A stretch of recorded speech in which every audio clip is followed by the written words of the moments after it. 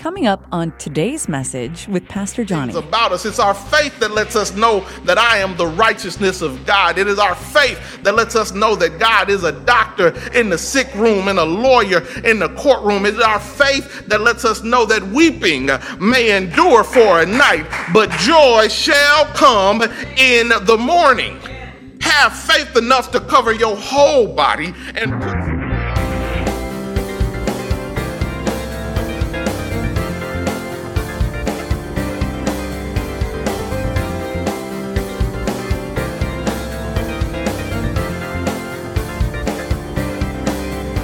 Amen. Let's get into the word. Our message today is coming from the 6th chapter of Ephesians, the 10th through the 20th verse. Again, that is Ephesians chapter 6, verses 10 through 20. I'm going to be reading the New International Version of God's word. Let's see what it has to say for us today. Hear ye the word of the Lord. Finally, be strong in the Lord and in his mighty power. Put on the full armor of God so that you can take your stand against the devil's schemes. For our struggle is not against flesh and blood, but against the rulers, against the authorities, against the powers of this dark world, and against the spiritual forces of evil in the heavenly realms. Therefore, put on the full armor of God, so that when the day of evil comes, you may be able to stand your ground, and after you have done everything, to stand. Stand firm then, with the belt of truth buckled around your waist, with the breastplate of righteousness in place, and with your feet fitted with the readiness that comes from the gospel of peace. In addition to all this, take up the shield of faith, with which you can extinguish all the flaming arrows of the evil one. Take the helmet of salvation and the sword of the Spirit, which is the word of God. And pray in the Spirit on all occasions with all kinds of prayers and requests. With this in mind, be alert and always keep on praying for all the Lord's people. Pray also for me, that whenever I speak, words may be given to me so that I will fearlessly make known the mystery of the gospel, for which I am an ambassador in chains. Pray that I may declare it fearlessly as I should. The word of God for the people of God. Thanks be to God. Pray with me.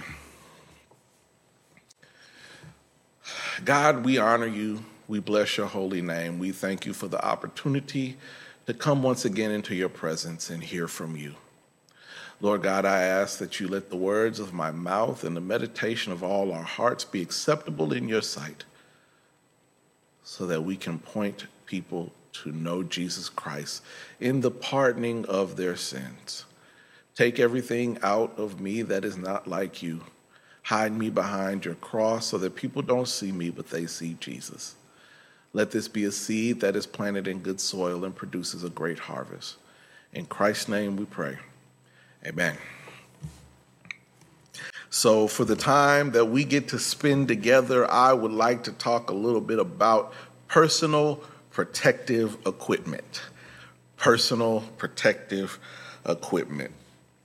I became familiar with the phrase personal protective equipment, or PPE for short, while working at Exxon. The culture there focused on safety. You couldn't just do the job, you had to do it and do it safely. So when I would be in an audio-visual room changing out a broken projector bulb or a projector lamp, I had to wear personal protective equipment. I had to wear protective gloves, goggles, a long sleeve shirt, steel-toed boots. I had to wear all of that just to change a projector bulb. The goggles, though, they all had a purpose, and the goggles kept my eyes safe so that if there was a piece of loose glass that flew out of the projector when I opened the lamp container, that glass would not get into my eyes. And I had gloves on so that I wouldn't cut my hand when I reached into the housing on a sharp edge or a broken lamp. I had long sleeve shirts on at the job for the same reason, and steel toe boots that just in case something fell down, I would not hurt my toes. All of the personal protective equipment kept me from danger. Wearing the right equipment for the right job protected me. I had to keep all my PPE on for a job. I couldn't just do it without my glasses or without my steel-toe boots or without my long sleeve shirt. I had to have it all on to do the job, or else I'd only have part of the protection. We are all used to having some type of equipment on for protection, especially during this time. People wearing gloves and masks and face shields and double masks and making sure that we have hand sanitizer and we are constantly using it after we touch stuff and after we have touched another person. People are trying to do their part to keep themselves and others safe. But you got to make sure you have the correct type of protection, and you got to make sure that you have complete protection. If I were to sell you a car and told you that only half the airbags worked, or only half the seat belts worked, would you still buy the car? I know some of you may be asking, well, Pastor, which half of the airbags don't work or which seat belts don't work? I may want to take somebody joyriding with me. Do you think there are players in the NFL that would like to play football with just shoulder pads and no helmet or no cleats or no pants with pads in them? Personal protective equipment is useful as long as you have the right equipment and you are using it properly, and that you have the complete equipment there. The Apostle Paul was talking about personal protective equipment in Ephesians chapter 6, verses 10 through 20. Paul is speaking of this personal protective equipment when he is getting to the end of the book of Ephesians. Paul is coming to a close. Well, at least his first one. And Paul tells the people in the Ephesian church to have the right tools and the right equipment for the right purpose. Paul is speaking to the Ephesian church about having the armor of God and having protection and protective equipment on because Christianity was illegal during this time of the writing of the book of Ephesians. Matter of fact, Christianity would not be legal until almost 200 plus years later in 311 AD. Paul was writing this letter to the Ephesians not only because it was not safe, but because he was in prison at the same time. And because Paul was in prison, Paul was familiar with the Roman soldiers' weapons. And not only was he familiar with the Roman soldiers' weapons, he was familiar with the Roman soldiers' jails. And not only was he familiar with the Roman soldiers' jails, along with the Roman soldiers' weapons, he was familiar with the Roman soldiers' beatings.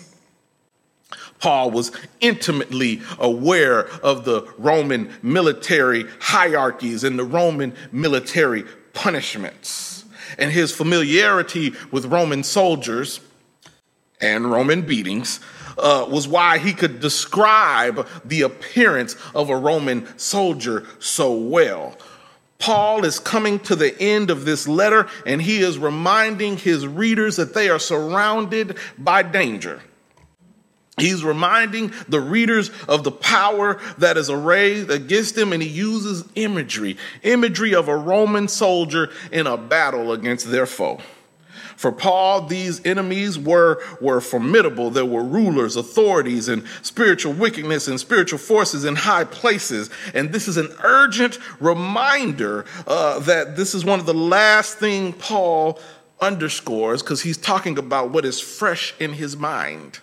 He sees the soldiers, and his letter starts off about talking about being blessed in heavenly places, but also being blessed in heavenly places means that you're also going to have to war in the heavenlies. So there is a struggle, he says, against the evil in this heavenly place.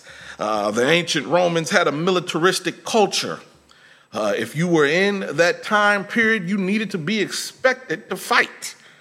But Paul tells the Christians that their battle is not with those people, but their battle is on a spiritual level, a battle with sin, evil, and death. And these spiritual enemies, these spiritual powers were affecting society.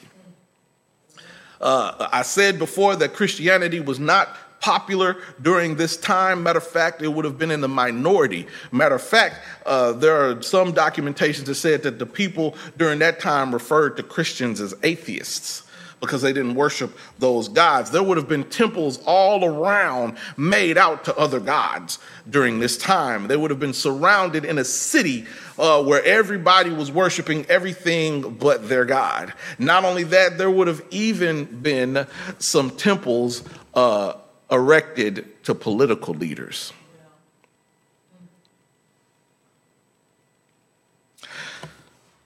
So they're surrounded by that, and it's illegal to be a Christian.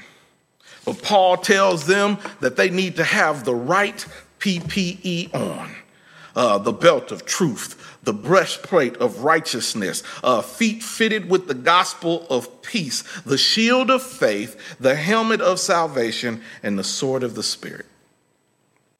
Yes. He tells them about the breastplate of righteousness. It's a large part of armor that covers a large portion of the body. But they were to have righteous character. And just like that breastplate could cover them and cover a large part of a soldier's body, your righteous character will protect you. Your righteous character will get you into places where money and influence cannot. Some people say that all we have in this world is our reputation. And so we need to guard it as much as we can. And if you live a righteous life, if you do the things that God has told you to do, and you say the things that God has told you to say, you can do the things that God has for you. So you want to don that righteousness. You want to pick up that righteous character, and feet ready to share the gospel. There it is again. Time and time again, every time I think I'm going to preach something, it's very clear that there's going to be something about community. There's going to be something in this Bible about sharing it with other people. There's going to be something about this, about getting what you have and taking it out into the world so that they can know Jesus Christ in the pardon of their sins. The sandals that they put on to share the gospel, get the word out about Jesus Christ to others. See, the Roman soldier would have had to have sturdy sandals that protected them and helped them move around better than it would if they were barefoot. Have that righteousness that cover you. Be ready to share the gospel, and then have a shield of faith. This shield of faith is something that is interesting to me because the Greek word that was used, the Greek term that was used for shield is not some small circular shield that a Roman soldier could carry on their arm, kind of like Captain America. No. This was a huge shield, long and tall, so that it could deflect the arrows no matter where they aimed at you. The Roman shield was large enough to cover your entire body from head to toe, and it was made out of wood and had an iron barrier around it, and then they would cover it with animal hide. And then before they went into battle, they would dip the shield into water before they took it out to battle. Why would they dip the shield in water before they took it out to battle? That's because the enemy liked to shoot arrows before they got close enough for combat, and they would light those arrows on fire. So if you had a wet shield that was big enough to cover your whole body, when those fiery arrows came and hit that wet shield, they got doused. They were put out. And so this shield of faith, it's our faith that needs to cover us from head to toe. It's our faith that says that will keep us when people try to say things about us. It's our faith that lets us know that I am the righteousness of God. It is our faith that lets us know that God is a doctor in the sick room and a lawyer in the courtroom. It is our faith that lets us know that weeping may endure for a night, but joy shall come in the morning. Have faith enough to cover your whole body and put something on you so that when people try to shoot those flaming arrows at you, they get doused out. The shield of faith. And then he says to put on the helmet of salvation. And salvation is something that is both a present experience and a future hope. We are saved, but we are constantly trying to walk out our salvation. So the kingdom of God is mentioned as something that is already and not yet. It's already because Jesus has completed the work by giving himself up and raising himself from the dead with the power of God on the third day. So he's already won, but it's not yet because he's coming back again. And so we have to continue to keep that in our hearts and minds and continue to walk out our salvation. We don't just get wet and that's over. We have to keep studying the word. We have to keep praying. We have to keep tithing. We have to keep fasting. We have to keep listening to the words. We have to keep listening to the word of God. We have to keep doing the things with other Christians to grow in our faith. And then he says to put on a belt of truth. A Roman soldier's belt was tied around them tight, around their tunic in order to keep something close. And it was the belt was tied around their tunic so that they could always have that sword. So the sword of the Spirit, which is the word of God. So if you want to make sure you are properly armed, you have to have some truth around you. You have to have some word around you. And the word of God, the sword of the Spirit is something else that is interesting, because the term that he used for sword was not a big old broad sword. It was a short sword that was made for up close and personal contact. Up close and personal combat. So to use the word, you're going to have to get close to some other people. You're going to have to get close enough to some other people where you can reach out and touch them. And so he said that if you have these things on you, you will be prepared to fight the battles that are against us as believers. We need PPE today. We need PPE to cover our eyes and face and our hands and our body and keep us from getting hit with fiery arrows, and protect our respiratory system, protect our ears. If we could take the message of health professionals, it would be very to protect yourself and others. Make sure to have on the proper protective equipment so that you can protect yourself and others. And then along with that PPE, You need to pray. We need to pray and keep praying. Prayer is just as crucial as the armor of God that Paul mentions. Prayer is a continual part of Christian living. That's why he said, and pray in the Spirit on all occasions with all kinds of prayers and requests. With this in mind, be alert and always keep praying for all the Lord's people. Prayer is not a one-time conversation, and that is all that needs to happen. The Bible says to seek the Lord while he is near, and seek him while he may be found, and call upon him while he's near. The Bible says, ask and it shall be given to you. Seek and you shall find. Knock and the door shall be open to you. The Bible says, for assuredly I say to you, whoever says to this mountain, be removed and cast into the sea, and does not doubt in his heart, but believes those things he says, they will be done, and he'll have what he says. The Bible says to be anxious for nothing, but in everything in prayer and supplication with thanksgiving, let your requests be made known to God, and the peace of God, which surpasses all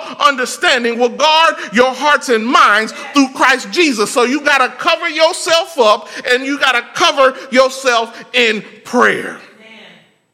Pray and keep on praying. And then talk as if you have already have the victory.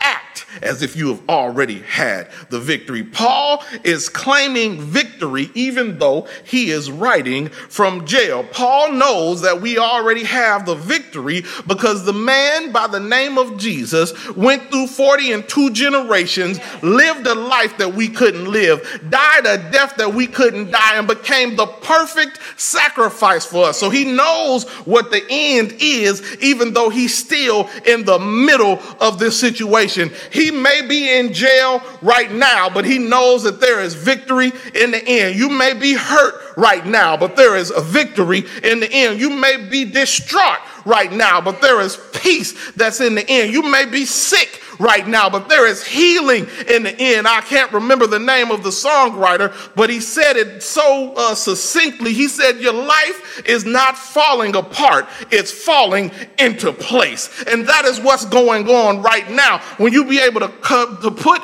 your whole body into the God's personal protective equipment, you'll be able to fight those battles that you weren't able to do before. Amen. In the name of the Father, the Son, and the Holy Spirit, the doors of the church are open, and we invite you to come. Amen.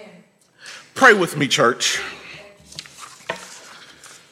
O Lord our God, how excellent is your name in all the earth. We thank you for an opportunity to gather once again in your name and study and hear from your word, Lord God. We ask a blessing over those who heard the sermon and those who will hear it later, that your Holy Spirit will do a work that only the Holy Spirit can do and prick the hearts of those who desire to know Jesus Christ in the pardoning of their sins and ask, what must I do to become saved?